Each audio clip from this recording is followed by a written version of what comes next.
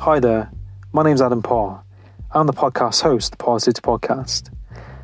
In this podcast, you'll be listening to me connect with people from different walks of life, from the military to people in the music industry, to people in the self-help industry, and many other areas of life.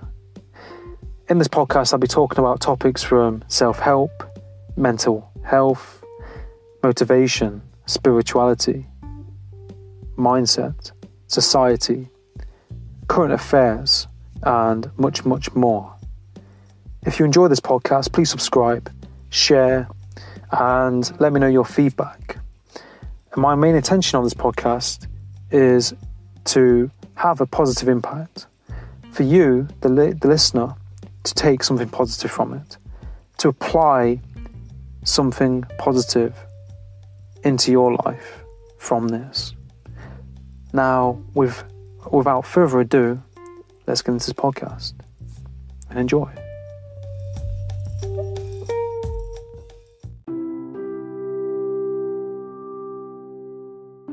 Hi, and welcome to the Parrsitivity podcast. In this episode, I'm joined by David Rahman.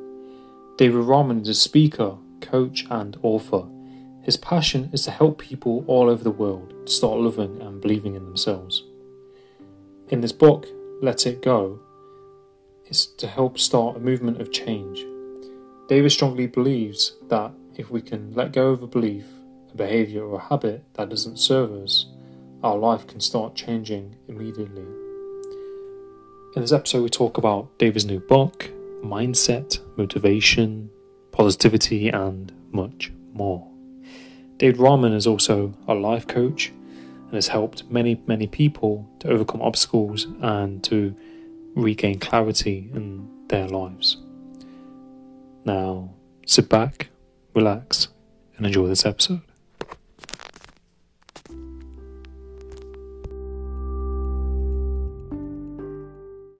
Tuning in, trying to find out how to win.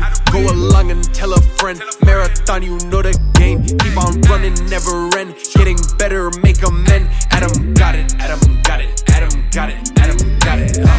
Parrsitivity, parrsitivity, parrsitivity, parrsitivity, parrsitivity, parrsitivity, parrsitivity, parrsitivity, parrsitivity, parrsitivity, parrsitivity, parrsitivity, parrsitivity, parrsitivity. Tune in.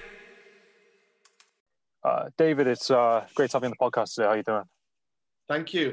Yeah, thank you, Adam. Really good to be live on your show, and I can see it's nice and sunny where you are. You're looking good. Yeah, it's sunny for the meantime now. It's pretty crazy weather, really. It's sunny. It's quite sunny, but it's cold. It's fresh. It's fresh. Yeah, that's what you want, isn't it? Yeah. Here in Swansea, it's lovely. It's yeah. You appreciate this moment, eh? Yeah, that's it, exactly. Especially, when it's been raining and stuff like that. It's nice to have, a bit of sun.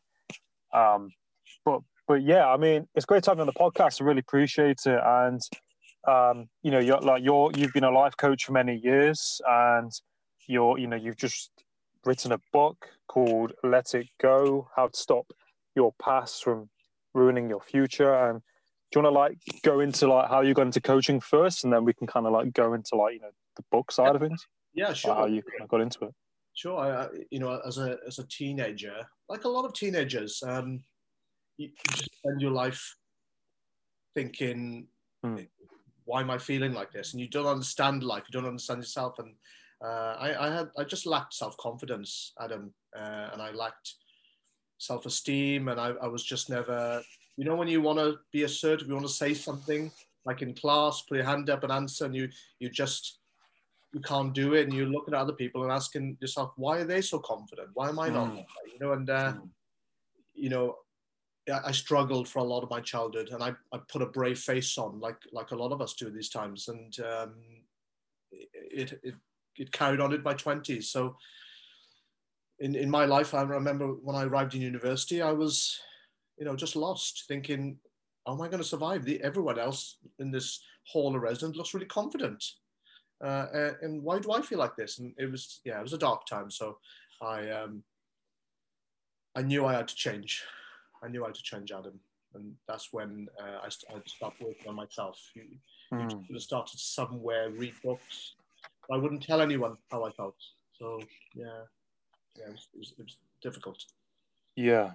No, I see what you mean, and I think like as well, like those kind of years are like very formidable years, aren't they? Like when you're growing up as a teenager in your 20s, you know, like you're constantly looking at what other people are doing, people are telling you what to do, and you know, I think it's difficult because there's a lot of pressure on you as a person because you're kind of still finding, you know, you're finding your feet of who you are, and, you know, and I think it's a difficult time.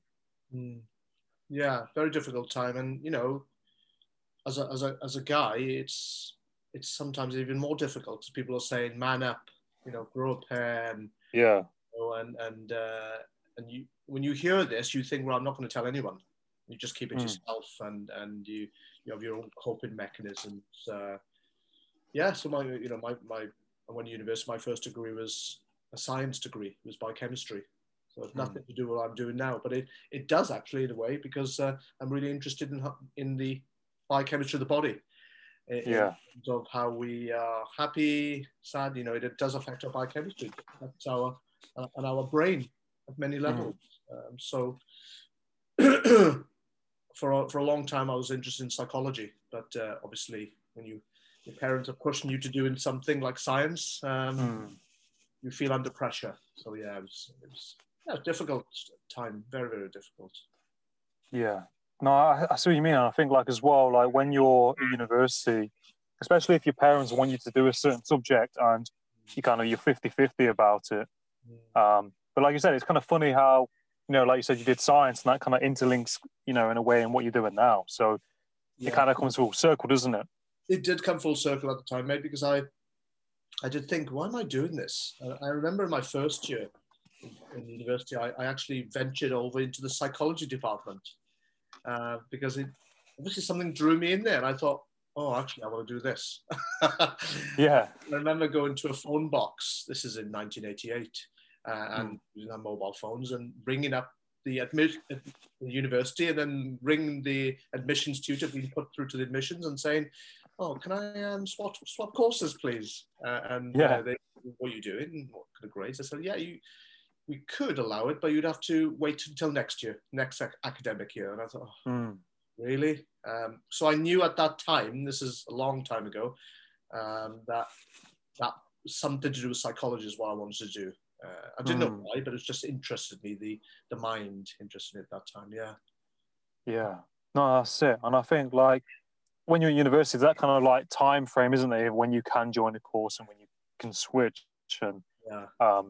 but I think like people are interesting, and I think you've got to go with your kind of gut, haven't you? Your kind of gut feeling of what you want to do, whatever that is. And I think it's good that you've pursued that, and you've been a coach for quite some time now. And like, have you like what would you say you've would you say like you've seen how you've grown in that time and shifted and helped other people?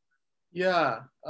You know, I think I started to look into personal development in the 90s.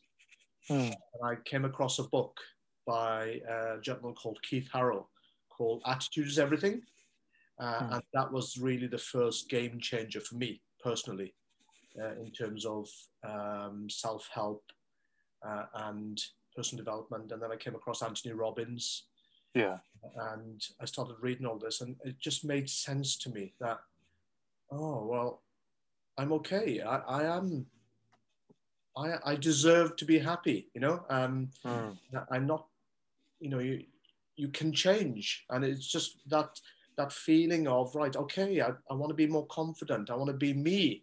I want to be able to be more comfortable in my own skin. And for a long time, I wasn't, you know. And so I then knew that I wanted to do something to do with psychology or counseling, wellness, therapy. I looked at many things. By that time, actually, Adam, I'd been to university again, so I'd achieved my second degree, which was optometry. So I became an optometrist. Yeah. And that was a safety route, to be honest, Adam, because Mm. I thought I need to do something which is 9 to 5, and I need to get a wage, a salary, and just survive. I wasn't confident in doing anything else. So, and then over time, you become unfulfilled with your job, and you want to do what you were meant to do. And I thought it's something to do with helping people, but I didn't know what. And I remember after one drunken night out in the late 90s or early millennium, I came back to my flat and just felt disillusioned and felt a bit lonely, but felt what am I doing in life? You just have these thoughts. What am I doing? And I got onto online, and it was at the time of dial-up internet. I remember that. Yeah, dial-up, and it took about 5 minutes just to switch the thing on and then get this. There wasn't Google at the time. I think it was Yahoo. So I looked on, psychology, psychotherapy, psychiatry. I remember thinking, no, I don't want any of this. I don't want to do the medication thing. What is it? And then I came across that same night life coaching. I thought, this. And then I came across Tony Robbins, and I thought, wow, this is for regular people with issues. And when something strikes a chord with you, something resonates with you straight away. You don't know why, you don't know how. At that moment, I thought, this is for me. This is, and then I, like anyone else, I procrastinated, thought about it for a while, mentioned to a few people, and they said, life coaching, what's that? What's that? You don't want to do that. You're an optician. Relax. Yeah. But I fought my natural instincts. Thought no. And then I looked into it, and I started training, and back in 2004, that's when I started really moving forward with it. Against all advice, people say no, you shouldn't be doing that, because when you do something which is different to what everyone else thinks you should be doing, but your heart says to you, this is what I want to do. If you want to be a musician or you want to be an artist, do what your heart says. What makes your soul sing? And Adam, I don't have any regrets. It's a long journey. We're 16 years, almost 20 years down the line from thinking about it, and written a book on what I thought was I've learned during this last almost 20 years on any client, all the 1,000 people I've worked with in workshops and private clients. There's something in there in everyone's psychology, which is they're holding on to something, And they put it in their mental rucksack. They're carrying around that backpack, and that could be weighing them down. It could be anything, like a failure in school, or they were told something by a teacher that's still in their subconscious, or their relationship had failed, or something happened between their parents and they saw it when they were a kid. There were many, many things which cause us to think and feel a certain way. And I truly believe, hand on my heart, that if people were to let go of some stuff in their head, how would they feel? If I were to ask you, if you were to let go of the bad things that happened in your past, Adam, any bad things, how would you feel? One word. Relieved. Yeah, relieved. Yeah. I do that so many times. People say free, relieved, happy, lighter. So it's just that question that I love asking people. Yeah.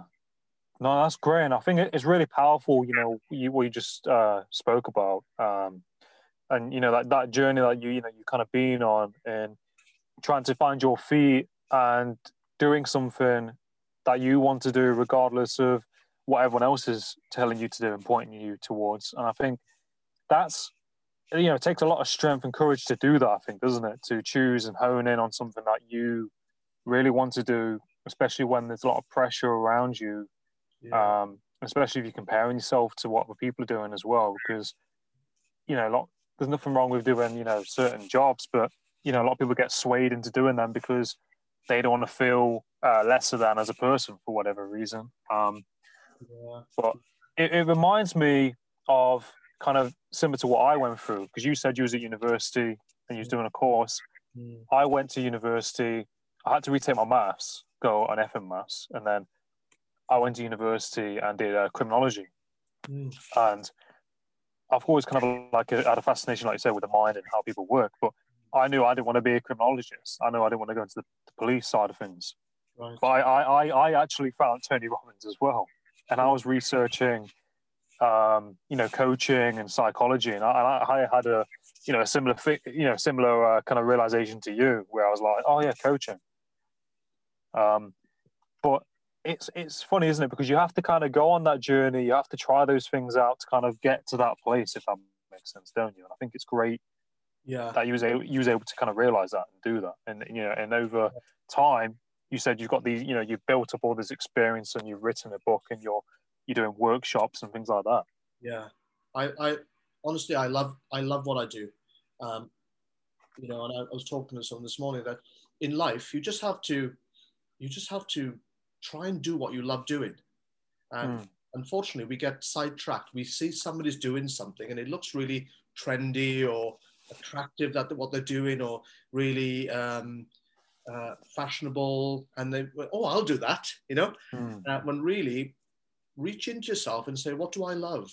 What do I love doing? Is it meeting people, or do I love being by myself and working alone, or do I love art or music? And if you can find something you love, and even something that you'll do for free, everything else will follow eventually, and push aside the money and the rewards. Do what you love. And for the first few years of me coaching, I did it for nothing. I just did it, because I wanted to be better, train, and learn and observe people as I'm coaching them.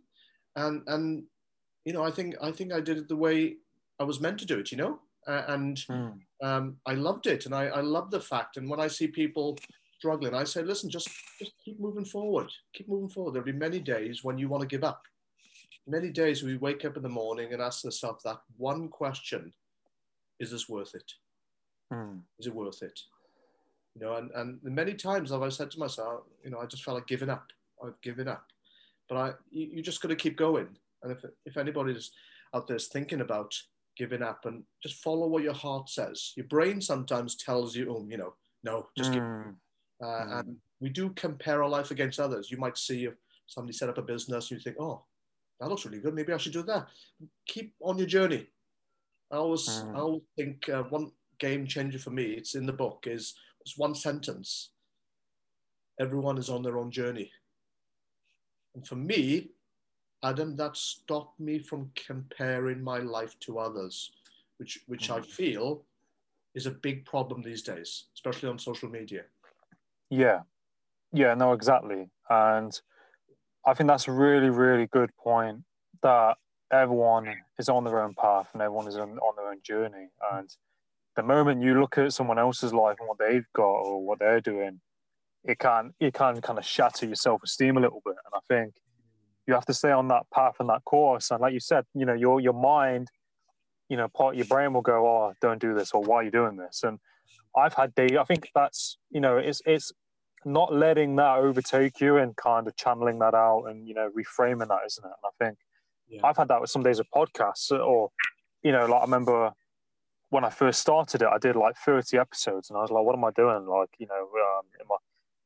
is it going to take off kind of thing, like thinking too far ahead, and looking at other people's and what they're doing. And you have to stay on that path, don't you? And I spoke to someone yesterday and I was like, I've only done, 20 episodes. I'm like, it doesn't matter how many you've done, just as long as you're doing it, you're doing it, You're right. And I think for me, what I've identified, Adam, just one of the things that people who are eventually successful do is they have consistency. And I really do believe consistency is the glue to success in any area of your life. You've got to be consistent. And it's hard. It's bloody hard. Yeah. So there will be days when you are feeling tired and exhausted, and you just got to move forward. Just keep moving forward, even if it's 1% a day. In 1 year, that's 365% you've improved. And there will be many people, many people, Adam, who just give up before the finishing line.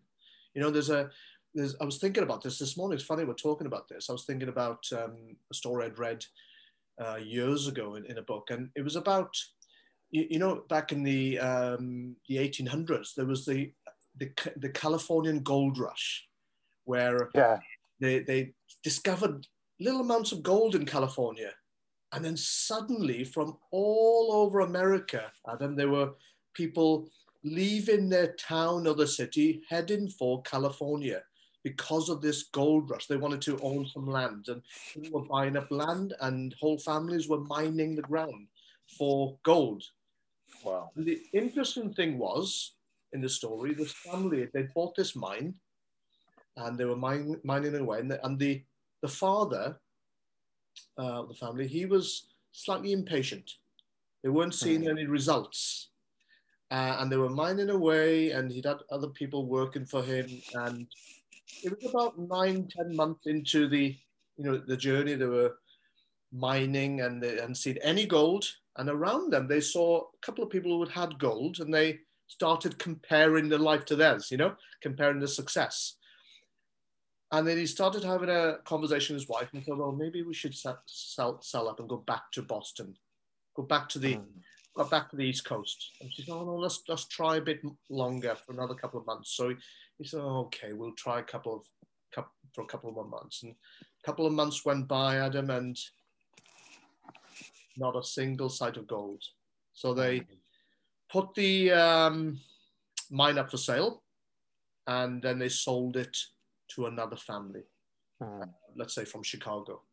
So they left this mine thinking, God, we've got some money for this mine. Thank goodness for that. Let's go, let's leave. They're not going to find a thing. So this family from Chicago moved in, and they set up a company, started mining. Within a month, they found the largest strike of gold in Californian history. Wow. In a month, they were just a month away. The first family, a month away from finding. They left it. The second family, the largest. They were millionaires overnight. So sometimes we just give up just before the finishing line. So that story always resonated with me, Adam. So I just carry on. Just don't, love what you do. Don't give up. Don't give up. It might take years. Some people take 5 years. Some people take 20 years. It doesn't matter. Just keep going. Keep going. But I thought for me that story does ring true for a lot of people. Yeah.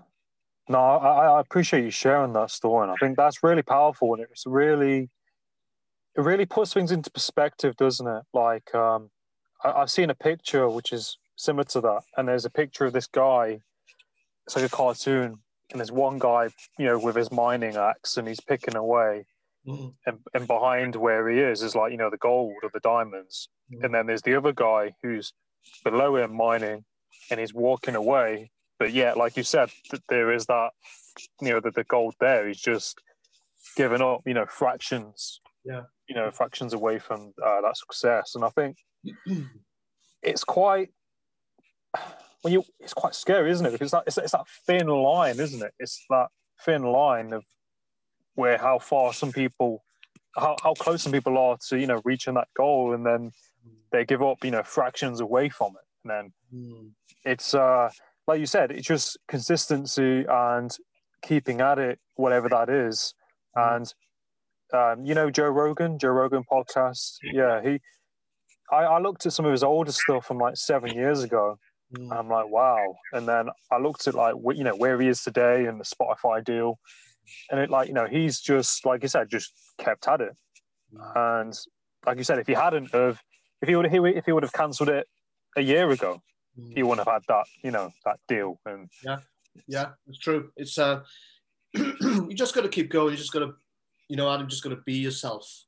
And it's easily said, be yourself, but it literally, people they see who you are, and I always say, people invest in people, people buy people. They love, the more authentic you are, the better, and again, the biggest problem, I think, one of the biggest problems that say in society is people are looking on Instagram or social media, any social media, and they're mistakenly comparing their life to others. They don't need to, because a lot of stuff you see online from people's lives is not even true. It's just a representation of what you think it is.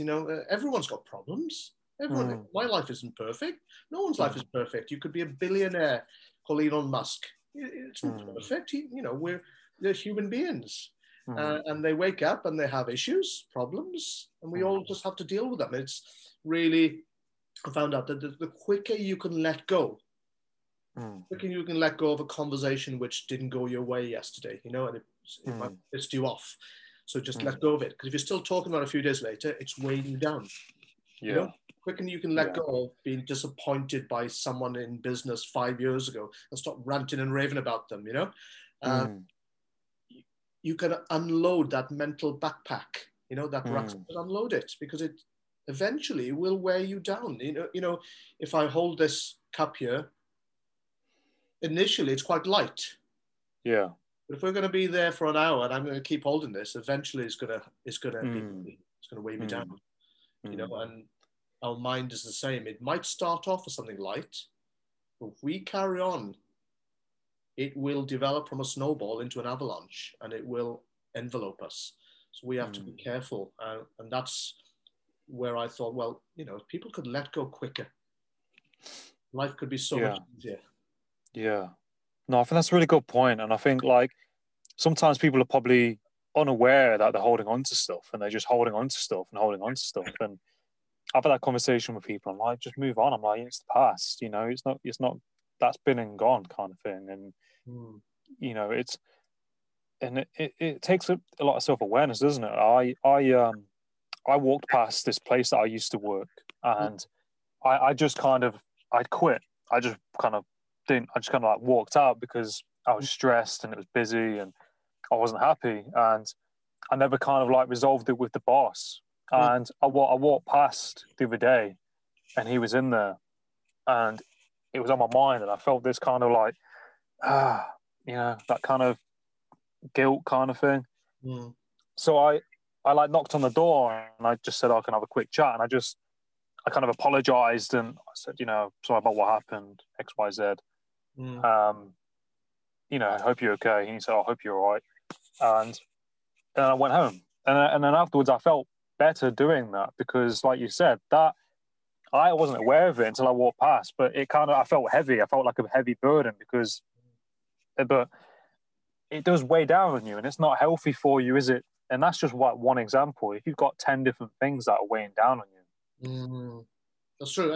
And it's, as you said, it's when you think about it and you're more aware of it and you reflect in it, you get good at it.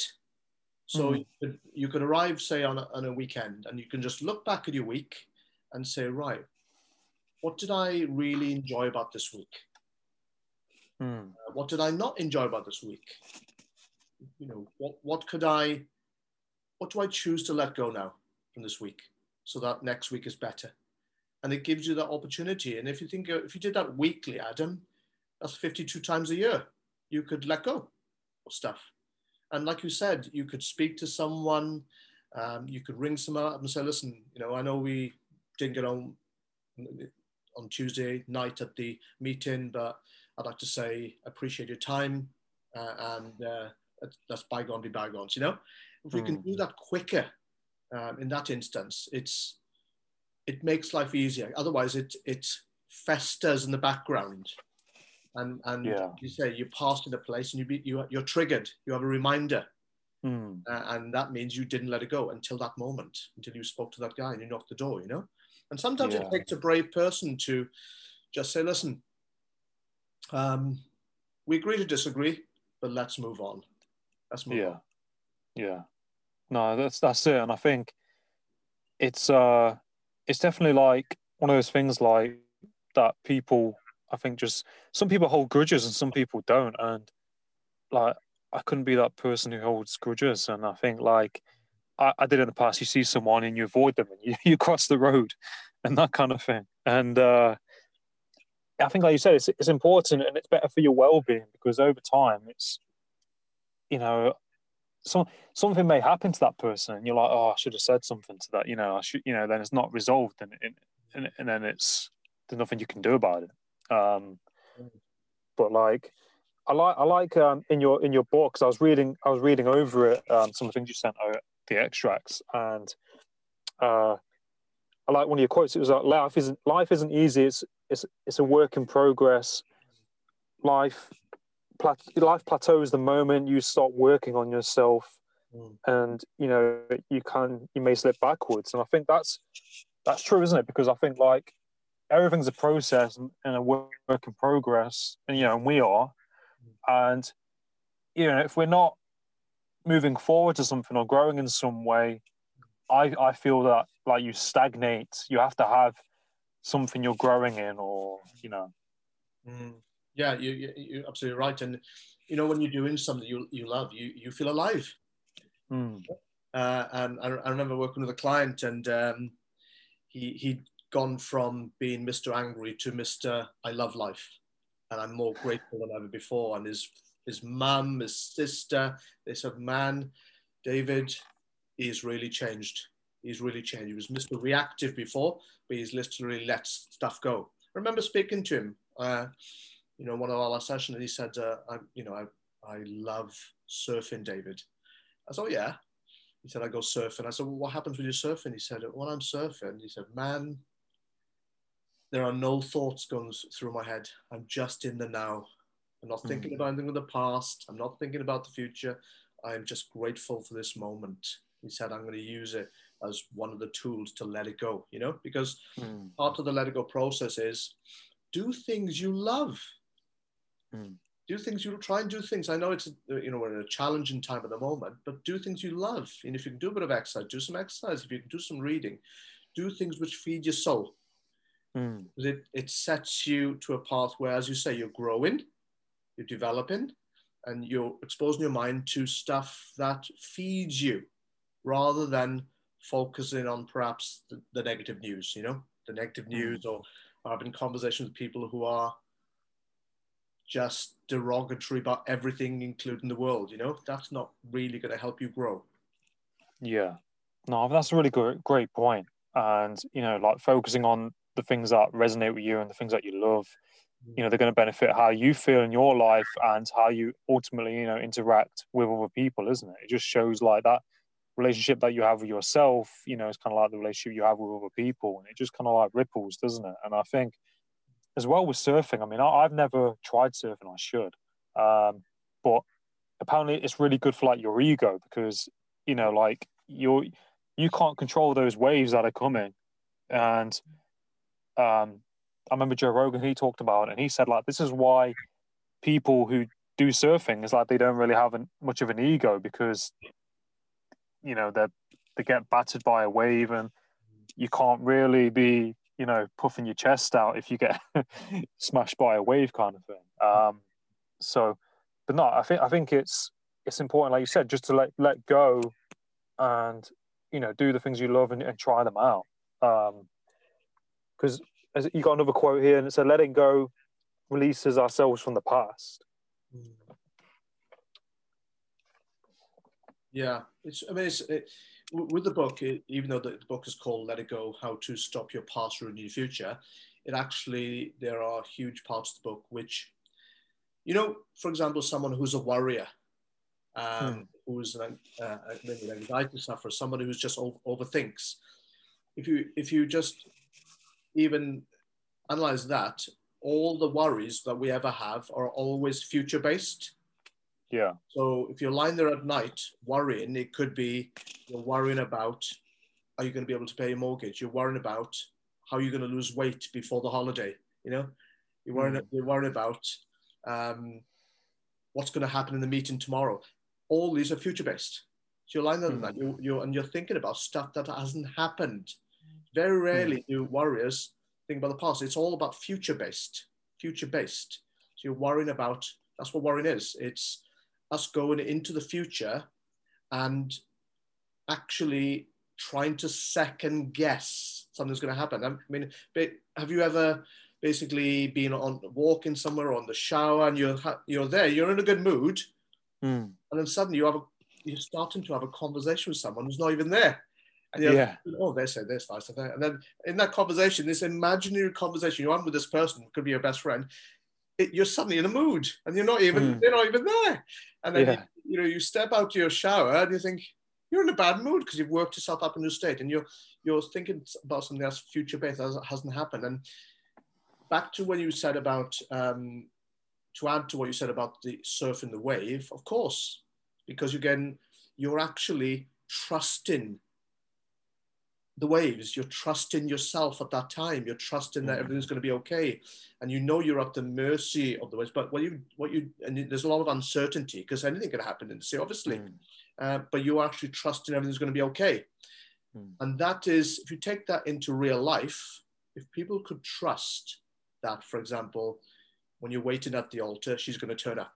Then you stop worrying, she's going to turn up. Or she's worried about, will she get into the wedding dress before the wedding, you know?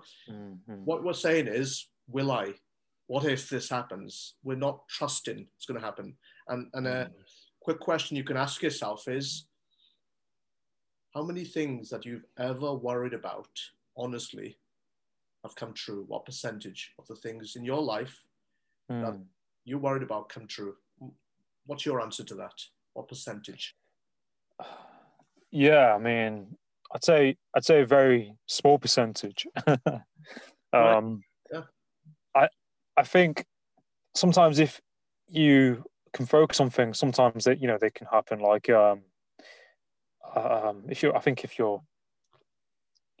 if I've been rushing or worrying to get to work, when I was doing hospitality, I'm probably more likely to stub my toe on something or something like that. So, but they're like minor things. But I think major things of worry, they haven't really happened because, like you said, it's just kind of your kind of negative self-talk and like imagination almost, isn't it?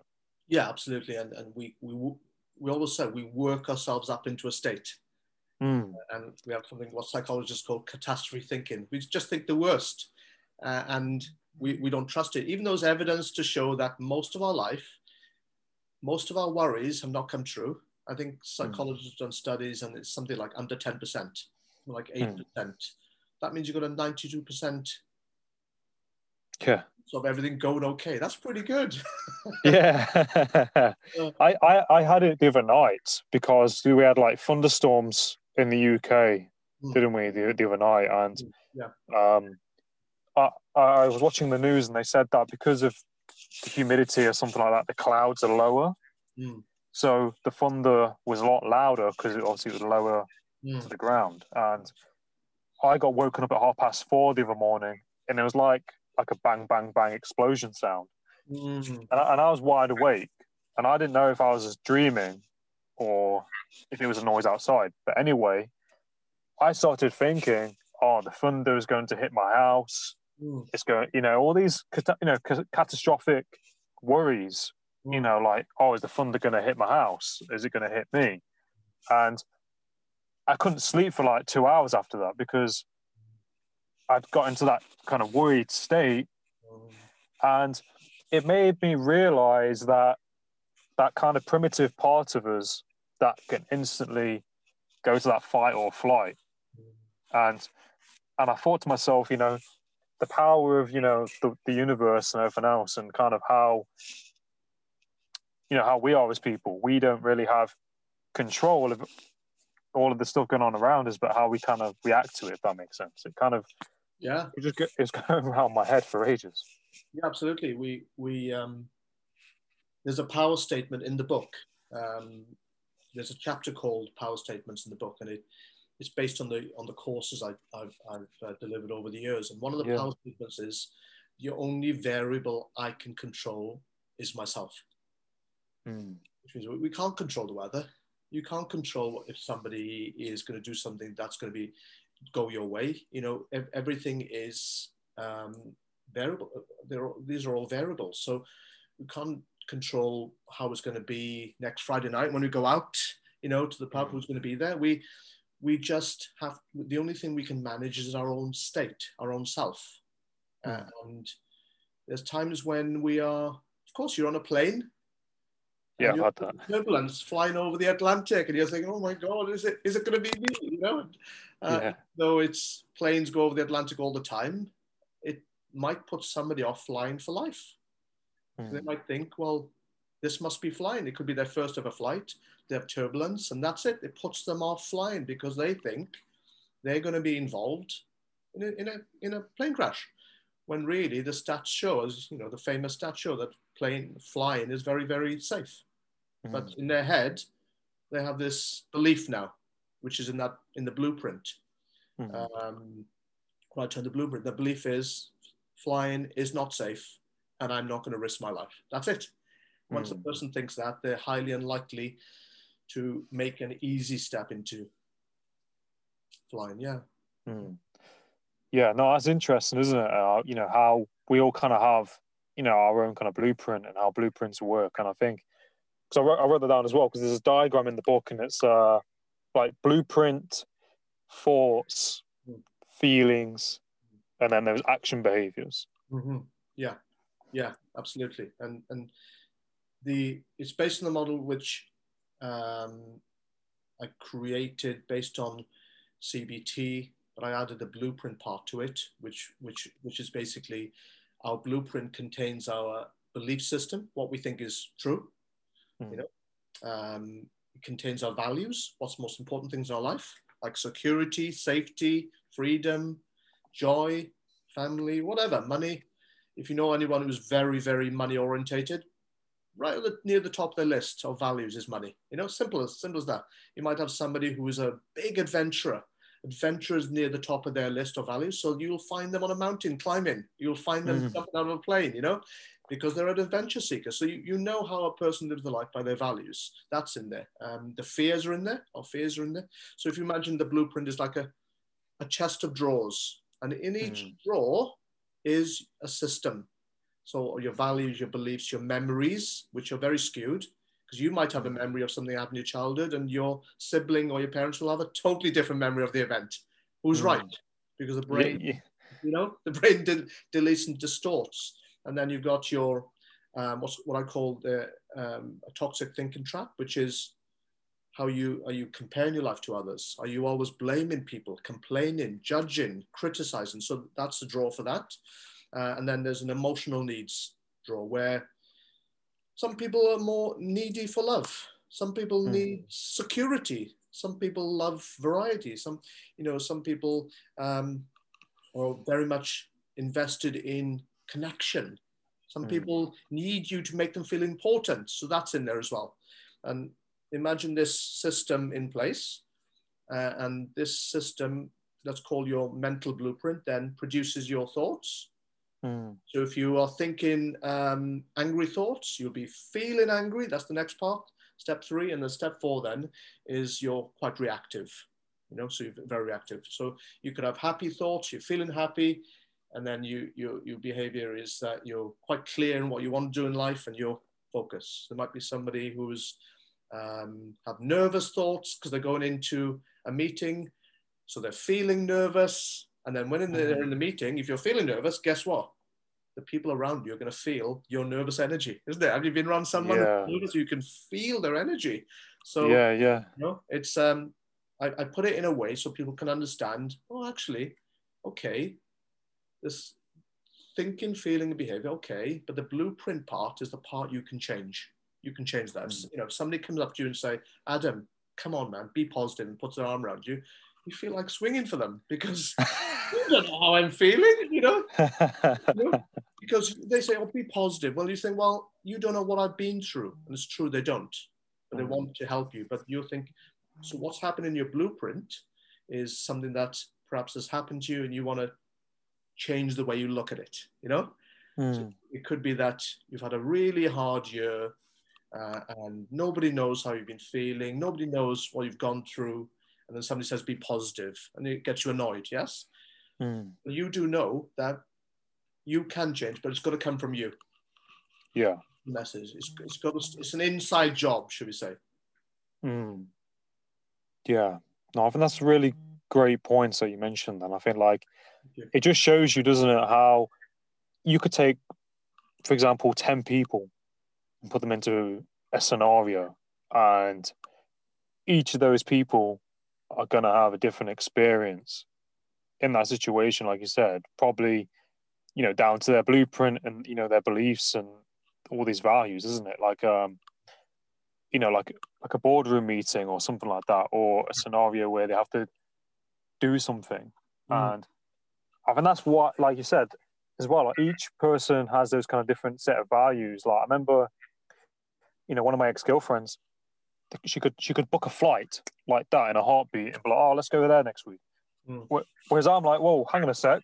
And I but I think it's interesting how, like I said, people have these differences in how people work. And I think with all these differences, it just shows you how people can clash and how people can, you know, vibe and get on.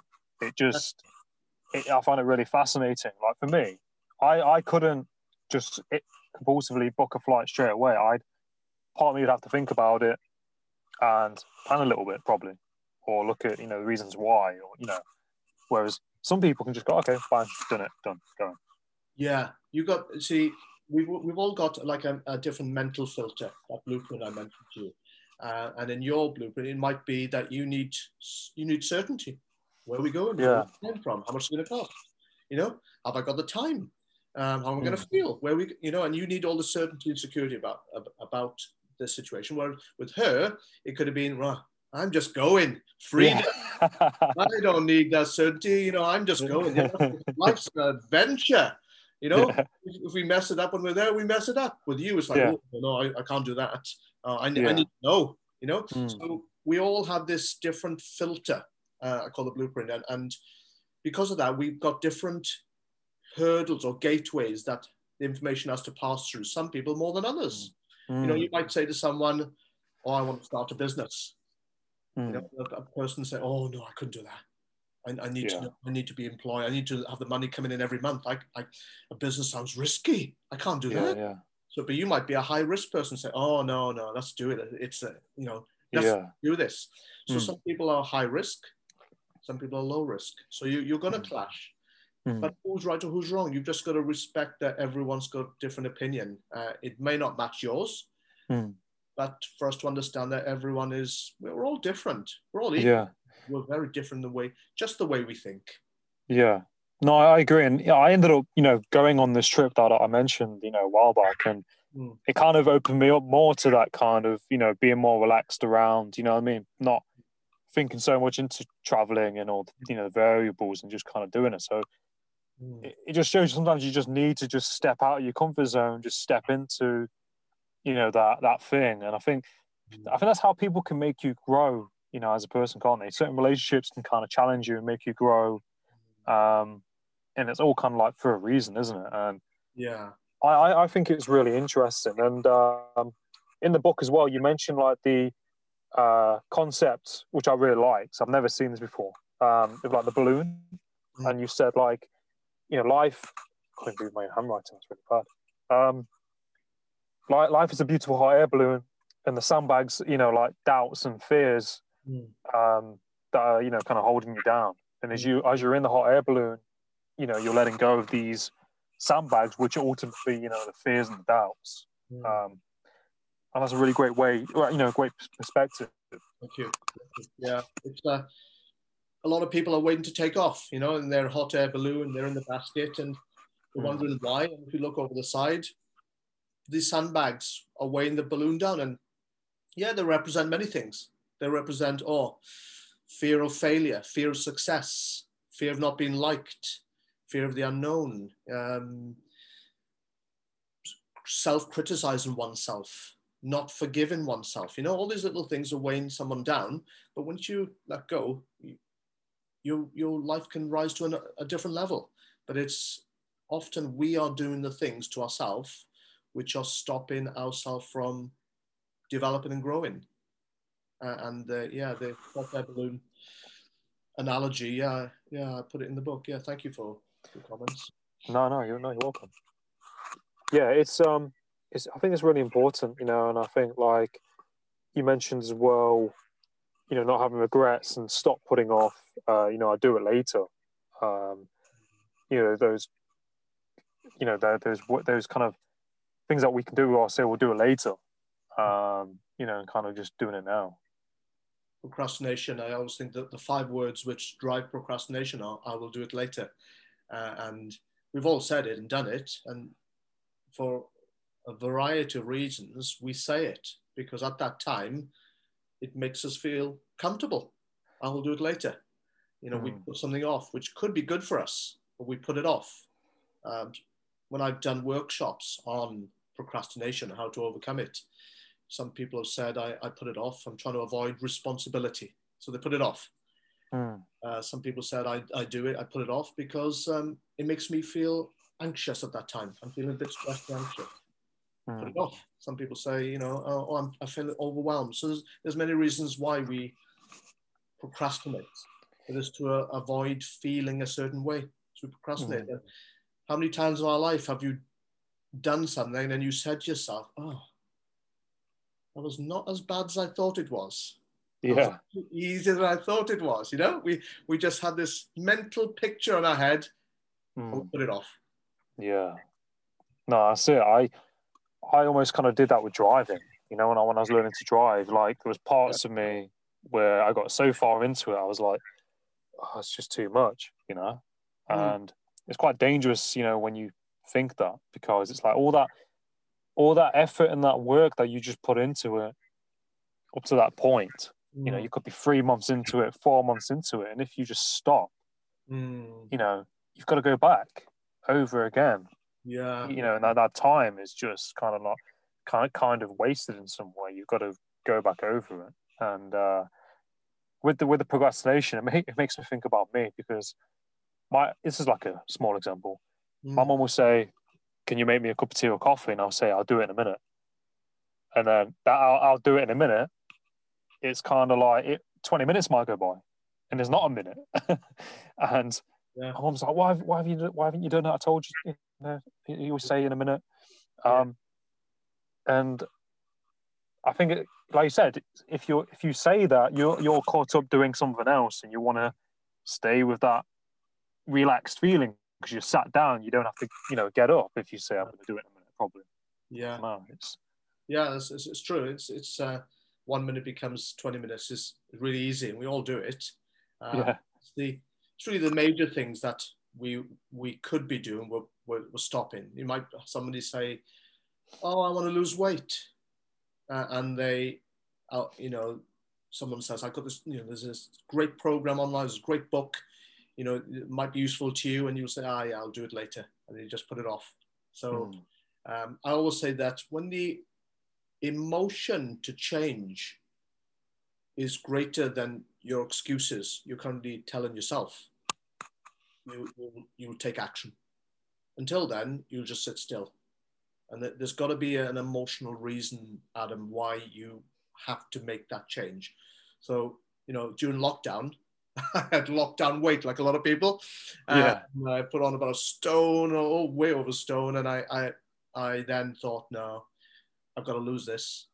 For health reasons, I'm going to lose this. I have to. I went about in August, September, losing it. So I've lost it all now.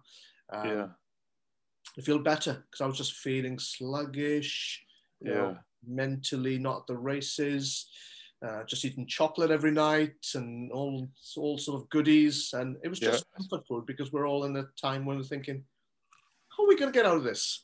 That uncertainty. So, we all do it. It's just, I always believe that we have to go to the mind gym and work on ourselves every single day. Just do a little bit every single day. And that's, the book is absolutely chock-a-block with tools and strategies, tips, advice, all the way through.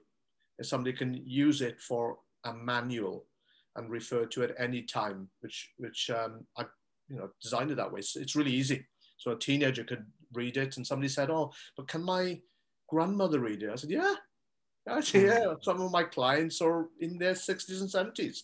So it's you've seen it. It's got illustrations in there and scenarios, case studies, and exercises at the end of every chapter, which is to help people, because at the end of the day, you're going to get up and you're going to feel like shit some days.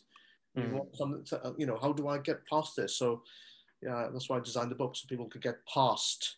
It would just help you. It asks you a couple of questions or gives you an exercise, and that could change your mindset for the morning. Makes make life so much easier in work or in your relationship, you know. Yeah. Mood. And again, said it earlier on, it's an inside job. You've got to do it yourself. No one can change your mindset. You've got to do it yourself. No, I think they're really great points. And I like, you know, for instance, I was looking at some of the extracts that you sent forward. I really, really like the way you structured it. You know, from what I've seen, and you're welcome, and the exercises as well. And you ask those questions that really get you thinking, and they're not deep questions that are hard to kind of think about. They kind of straightforward and hit the nail on the head. And is it one of them I've got written down here? How will your life change if you let go of what's holding you back? And it makes you just put yourself into that area where you just think about it, and you start kind of thinking ahead, and how, if you let go of X, Y, Z, how you're going to feel. And I've written another one down. Yeah, really straightforward exercises, I find, and I really like them, and I think the way you've worded it and structured it is really, really good. Thank you, man. No, you're welcome. And I think that's what people want, isn't it? They want something that's kind of short and simple and easy to kind of do and work on. Yeah. Thank you. It's something that I when I first started writing, I thought I wanted to design it so you can keep it in your bag, your rucksack, your handbag, whatever. So anytime you can just go to any chapter because it's got that same layout and think, right, what are the exercises, or what kind of question can I ask myself this morning, or there's a lot of his practical techniques. Like there's an exercise in there called the letter, and I remember. Could I share this exercise with you? Yeah, of course. It's called the letter, and it's basically asking you to, these days the art of letter writing is just what dead. Who writes letters these days? It's just text messages, emails. I remember asking a group in one of the classes, I said, listen, I want you to write a letter to someone that you need to forgive, someone, or you need to say something loving to, or appreciative, or gratitude, or write a letter to someone for something, and write it and post it, even if it's someone you live with. And this particular time for this group, I remember about a month later, got an email from someone who said they'd been on one of my classes, and then she wrote me an email one Saturday night. I think I should be opening emails, but I did. I opened this one, and it was a long email, and she said to me that, thank you for the class I attended, and that you one of the exercises you gave us to do homework was the letter. And she said, I wrote it to my father. I thought, oh, okay, where's this going? And she said, we've been estranged for 5 years. We haven't spoken. And she didn't explain why, but she said, we just had a fallout. We haven't spoken for 5 years. She said, I wrote him a letter. And in that letter was information that she shared with the father. And she said, the father, the very next day, rang her up. She called her, and they made up over the phone. And then he came and saw his grandchild for the first time ever. His grandchild by this time was 4 years old. And she said, David, that one exercise repaired my relationship with my father just by sending him the letter, because we'd had a miscommunication between us, and we'd fallen out, like a lot of people do. And they'd repaired their relationship, and he saw his grandchild for the first time ever. And she said, thank you for that one exercise. And that's in the book, and I explain in the book how to do it, and and what way to do it. And I've had lots and lots of people send me feedback from that one exercise in the book, and she said, we managed to let go, put it behind us, and forgive each other. And she said, our relationship as father and daughter has never been better than it is now. She said, thank you. But I was, taken aback. Wow. That's amazing. And I think it's so rewarding, like you said, that you can, for the work that you're doing, and for your book and the these workshops and exercises that they can really impact and make a difference in people's lives. And I think that's really beneficial, isn't it? Because yes, thank you, man. no, you're welcome. And I think it's so powerful, isn't it? Because like you said, that they've been talking, not been on talking terms for 5+ years, and just by doing that and taking that leap and sending a letter, he's able to see his grandchild and be there, and they're talking now. And the impact is huge because if we take action, if we change, it's like the ripple effect. The world around us changes. If we can be better for ourselves, then we are better on other people, and we have better friendships, better relationships. We're better in our job, our business, and it has to start again. As I said, it has to start with us. Take ownership of the way we think, and when we do that, and it's like having an aha moment, like finding out, okay, yeah, I'm a people pleaser. I need to do something about this, and then you go about finding, right, why am I a people pleaser? And again, there are strategies in the book to help you overcome people pleasing, to let that go, because we're, procrastination, people pleasing, need for validation, over comparing our life. These are all pretty bad habits that people have, and if they were to let them go, they might be happier. Yeah. No, I think that's a really good point, and it makes me, think back to when I was working in one place for many years. I was a people pleaser, and I remember, I was staying in a job, that I hated because I was worried about how the manager or the other people I work with were going to feel and think if I left, and worrying about that and pleasing, the bosses and people who you work for, and revolving around their needs and not yours, and putting them on the back bench. And I think, like, to some extent in hospitality, you have to kind of people please the customers, but obviously not to an extent that's off-putting. There's that fine kind of balance with it, isn't there? But you have to, like you said, look after your own needs as well, because it's a lot of energy that goes out in people pleasing as well. 100%.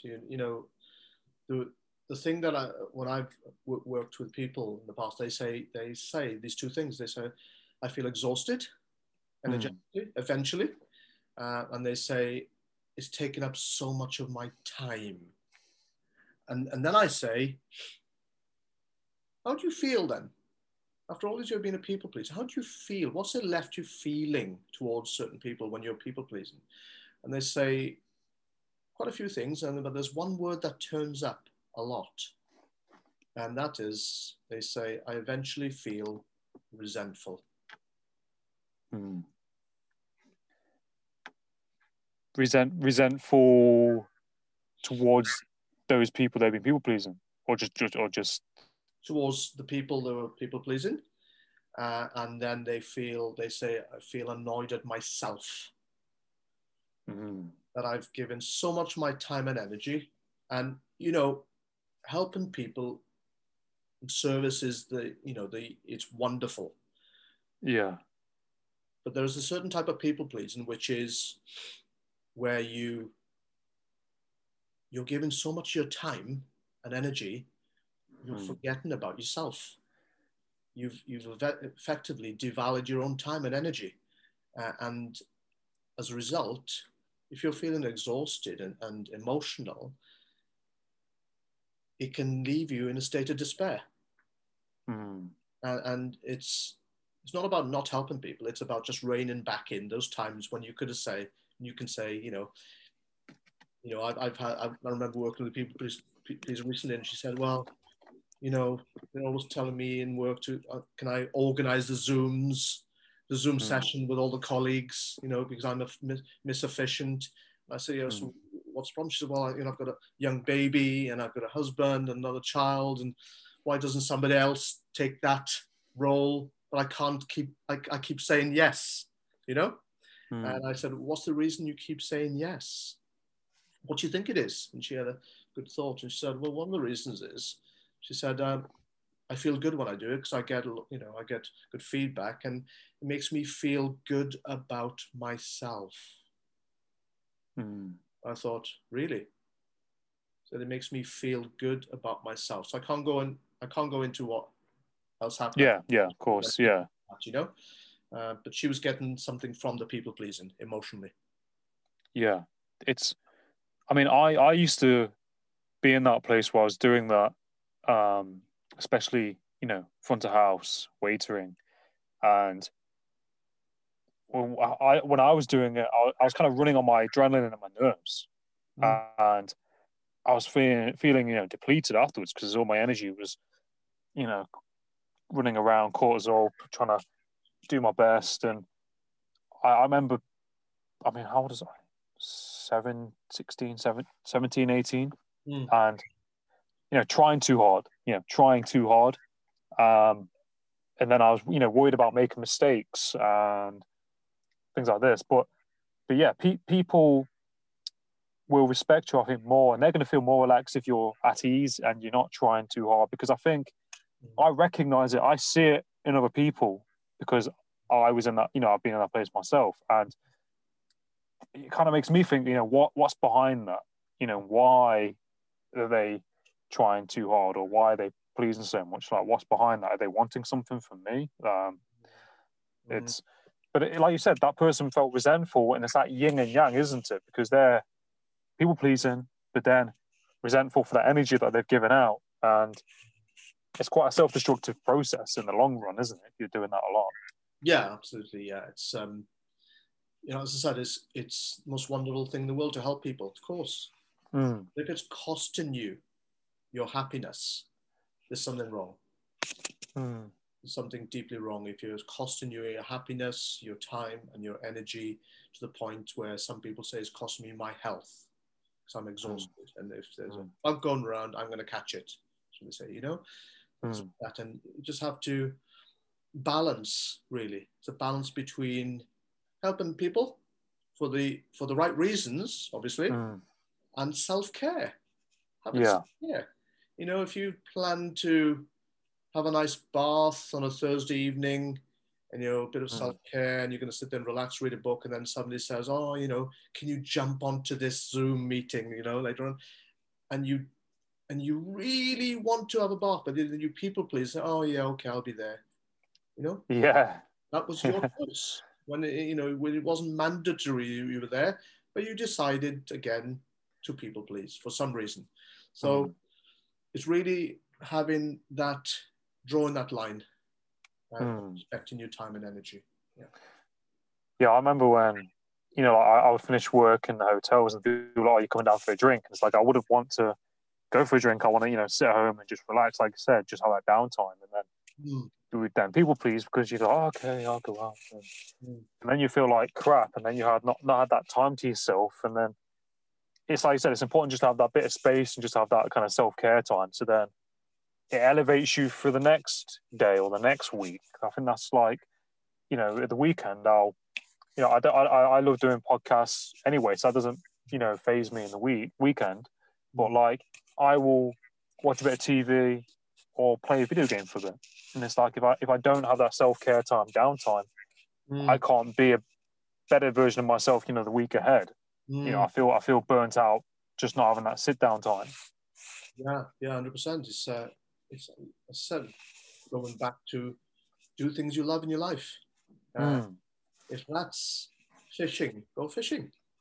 Yeah. Because your best friends don't like fishing, go by yourself, and you like going on nature walks, go on those. And and I used to call it the 10-pin bowling effect.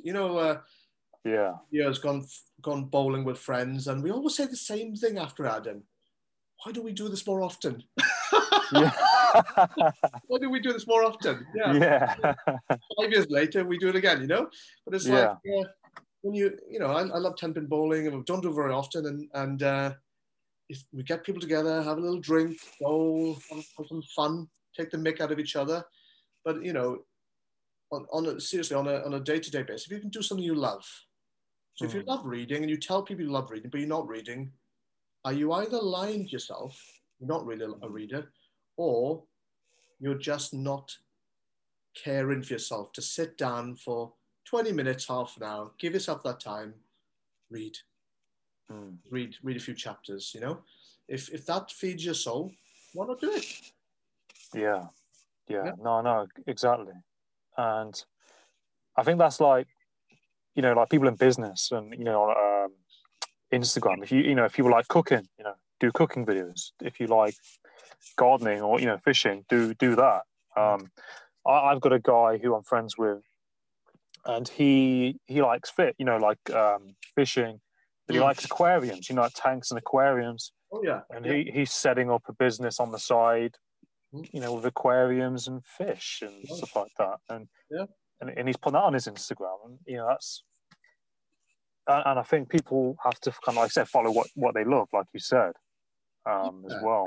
Yeah, you know, if you have an idea, people might think you're crazy. You know, Elon Musk, they thought he was crazy to start making electric cars, and you know, and the car manufacturers laughed at him when, you know, they started to try and make electric cars. Well, they're not laughing anymore. But you look at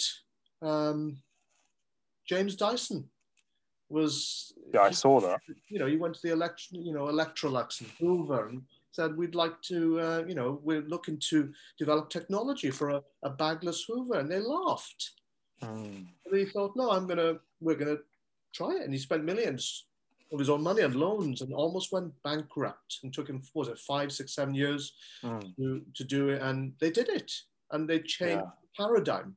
They just shifted the world. And sometimes, you know, in this world, not at that sort of global level, but you can change your own world by doing something, and you might get people around you who just don't get you. Yeah. That's okay. That's okay.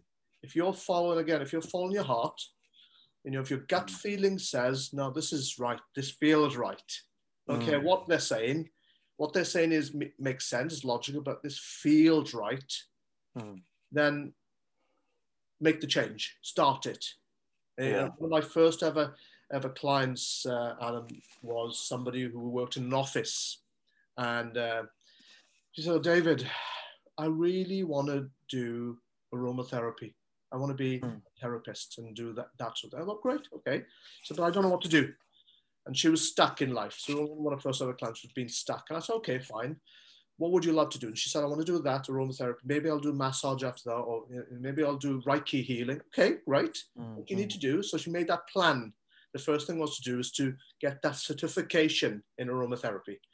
But she was working in an office. So how am I going to swap from that career to this career? I said, well, that may not happen overnight, but what about just getting that first client of yours?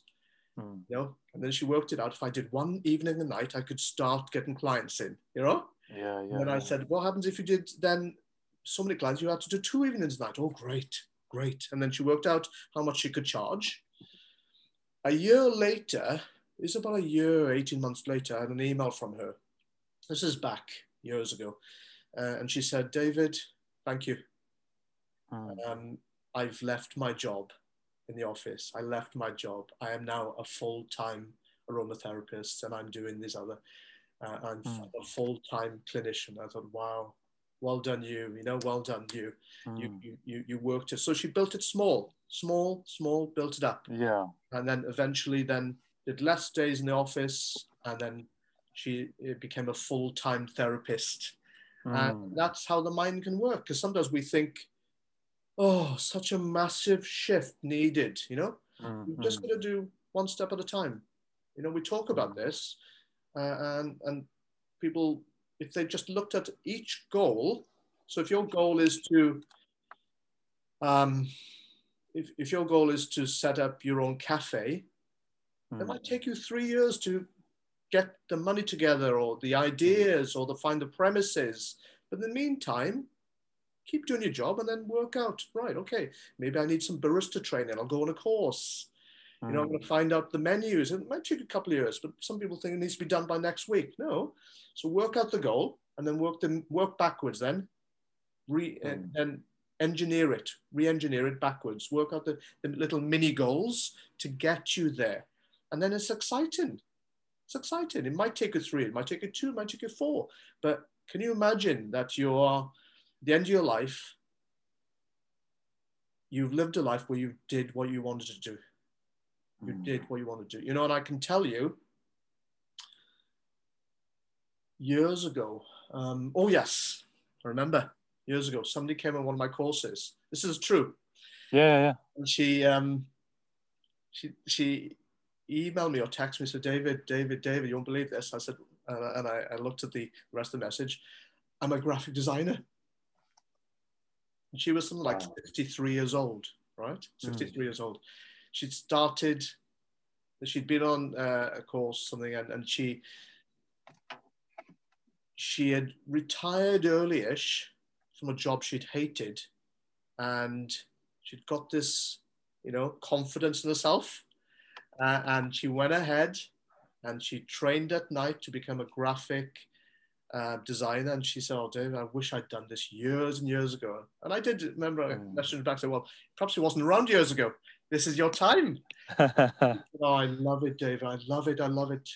So when I hear these stories of people making changes in their life, because she said she was in the 60s and she near 60 at that time when she started training, and she said it just transformed her life because she felt she had no purpose in life when she'd retired, and she just felt lost. But she got a qualification, graphic design, and then she started doing little logos for people and designing stuff. And hey, it's wonderful to see that. Wonderful. You can make a change at any age.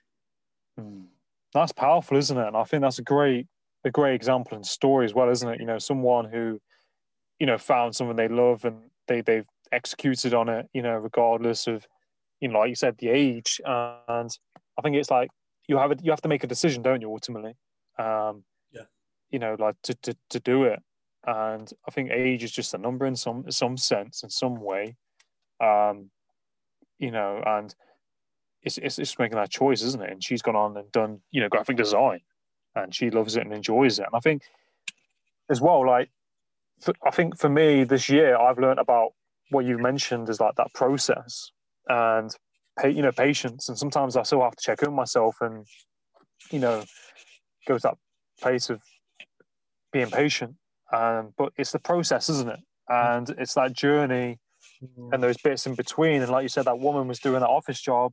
She didn't want to do anymore, so she, did that other thing, but kind of just nurtured that thing on the side and over time. And I think as well, like working backwards as well is a really, really good example and looking at it from the other way. And yeah, it's a process, isn't it? And you can make something if you want it to, over time, and just, do X, Y, Z and fuel the other thing on the side. And I think for me, that's something I'm kind of in a place of as well. Like I'm, I've been building this and my coaching, and then I'm looking for other jobs, on the side to do alongside this. And I think I've liked to hit the ground running with a lot of things, and it doesn't work like that. And I think it does take time in that process, doesn't it? But I think it is possible to ultimately do X, Y, Z and do this. And then when you've built that up, then you can leave the other thing. Yeah, absolutely. It's, confidence comes from the Latin word confidere, to have faith in yourself, to trust yourself, and really you really have to continue. Some days you're on your knees and you're so tired, but you have to get back up, and then some days where you're on knees, you have to get back up, just have a rest, and just tell yourself it's okay, have some downtime. There's something that I learned from T. Harv Eker, the American coach and speaker, and he said, "Tomorrow I can always make a comeback." And I thought, yeah, that's powerful. That's powerful. You can have a not so good day. They happen. However, it's how we respond. Do we get back up, or do we sit there and feel sorry for ourselves? That's the thing. And again, it's back to what you just said. It's you make a decision, you make a choice. You make a choice. We have to make a choice. Yeah, there was a podcast that I was listening to. Kevin Hart, the comedian. Like he's a really inspirational guy as well, and he's had it rough. Like he's from a really rough area in America, and he's like people don't see the underbelly of the work he had to put in, the stand-ups and and the work. And anyway, he mentioned Will Smith, and Will Smith went out the limelight for a while, like you said, like no social media, no films for a while.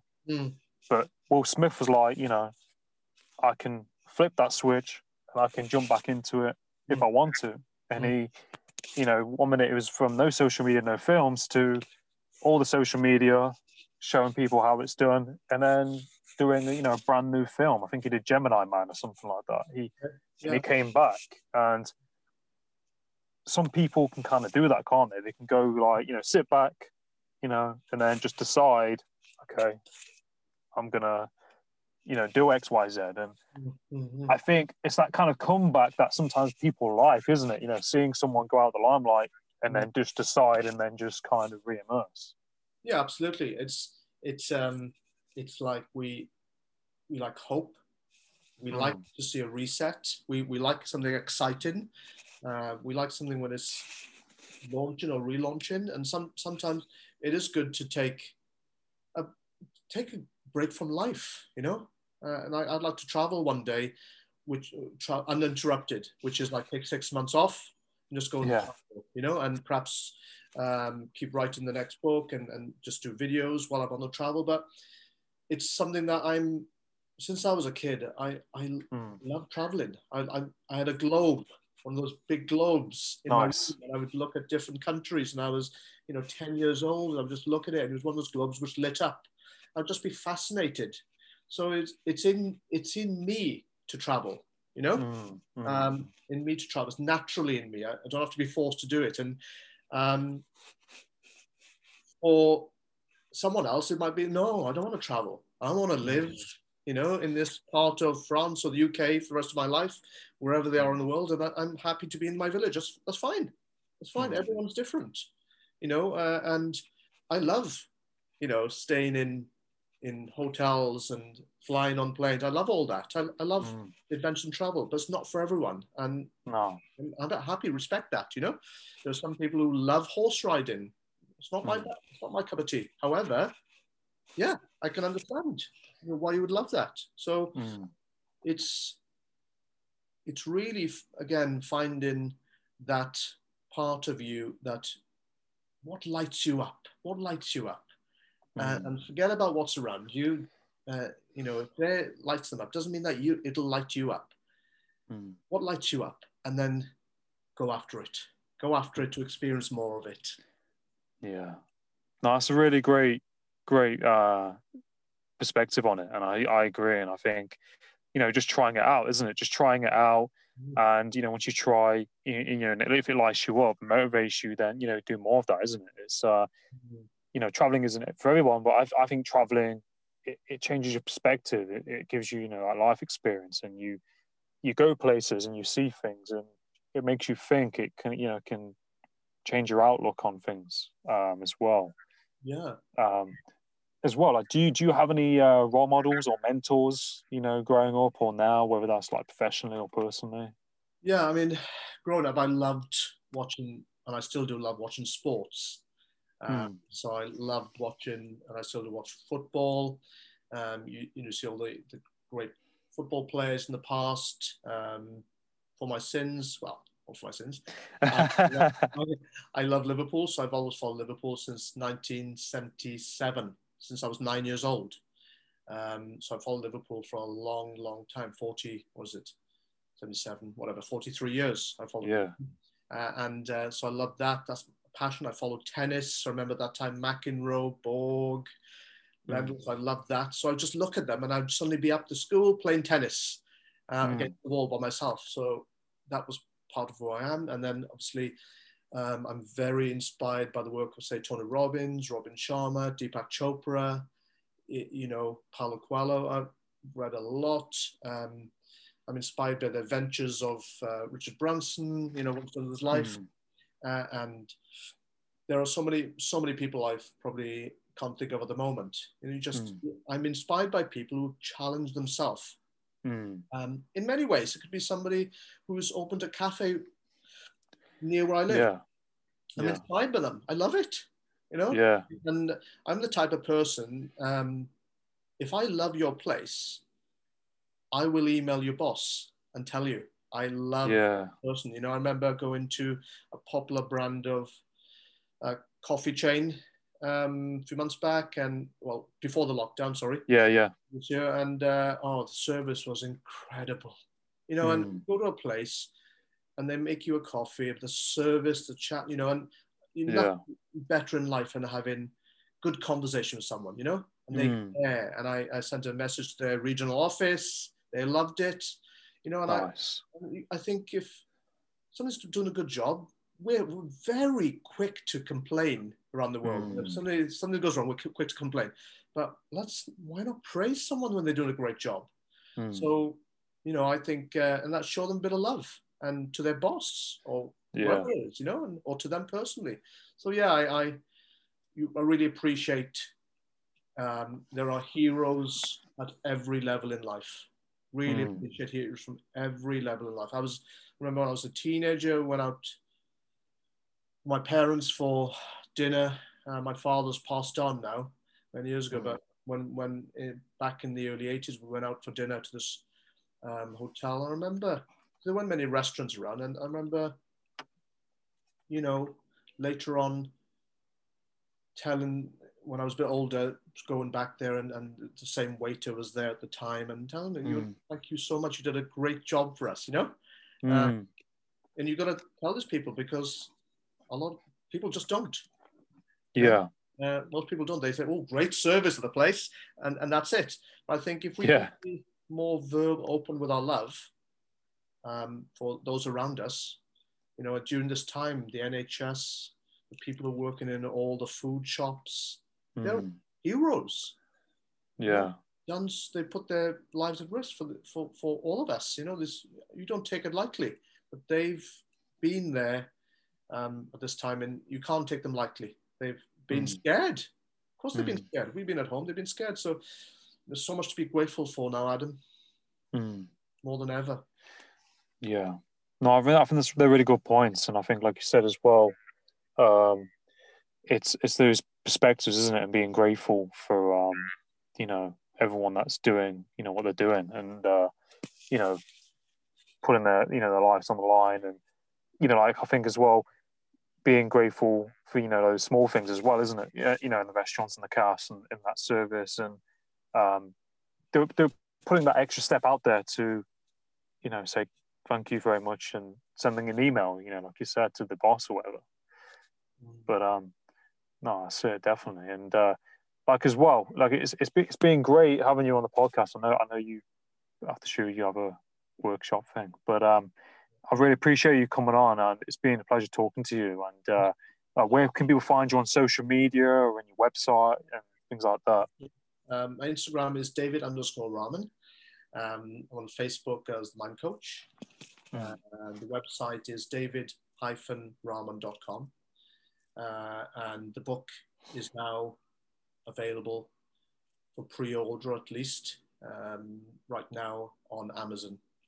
And then it's on December the 23rd, it's on full release then. So yeah, if anybody is interested, then the book is out there. It's called Let It Go: How to Stop the Past Ruining Your Future. And it's all about changing your mindset, changing who you are at a very deep level. No, awesome, David. And like as well, I'll definitely promote your book for you, and I'll put it out there and share it. No, you're welcome, and recommend it to people, because you know, from the bits that I've read, you know, it really kind of hooks me, and I want to read more. So thank you, my friend. Thank you. No, you're welcome. But you know, I wish you all the best in what you're doing, and have a great day, and I'll stay in touch. Thank you. No, welcome. Adam got it. Parrsitivity.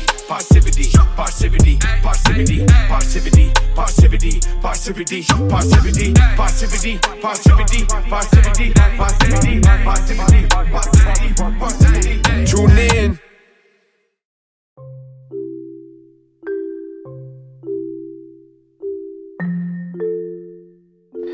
Hi there.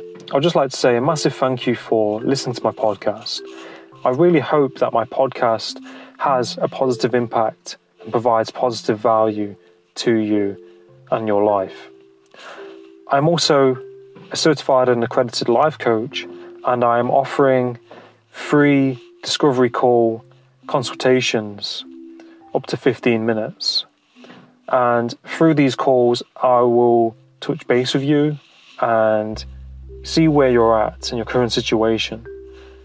And as a life coach, I can help you in areas with, mental health, anxiety, depression, goal setting, relationship coaching, and, many other areas of life. So if you're interested in having a free consultation, please get in touch at the Parrsitivity podcast at gmail.com, or you can reach me on LinkedIn with the name Adam Parr, or my Instagram at Parrsitivity94. So if you're interested in having a consultation and, you're at a place in your life where, you're wanting to reach out for help, please get in touch, and I'll be happy to help you. Have a great day, and all the best. Take care.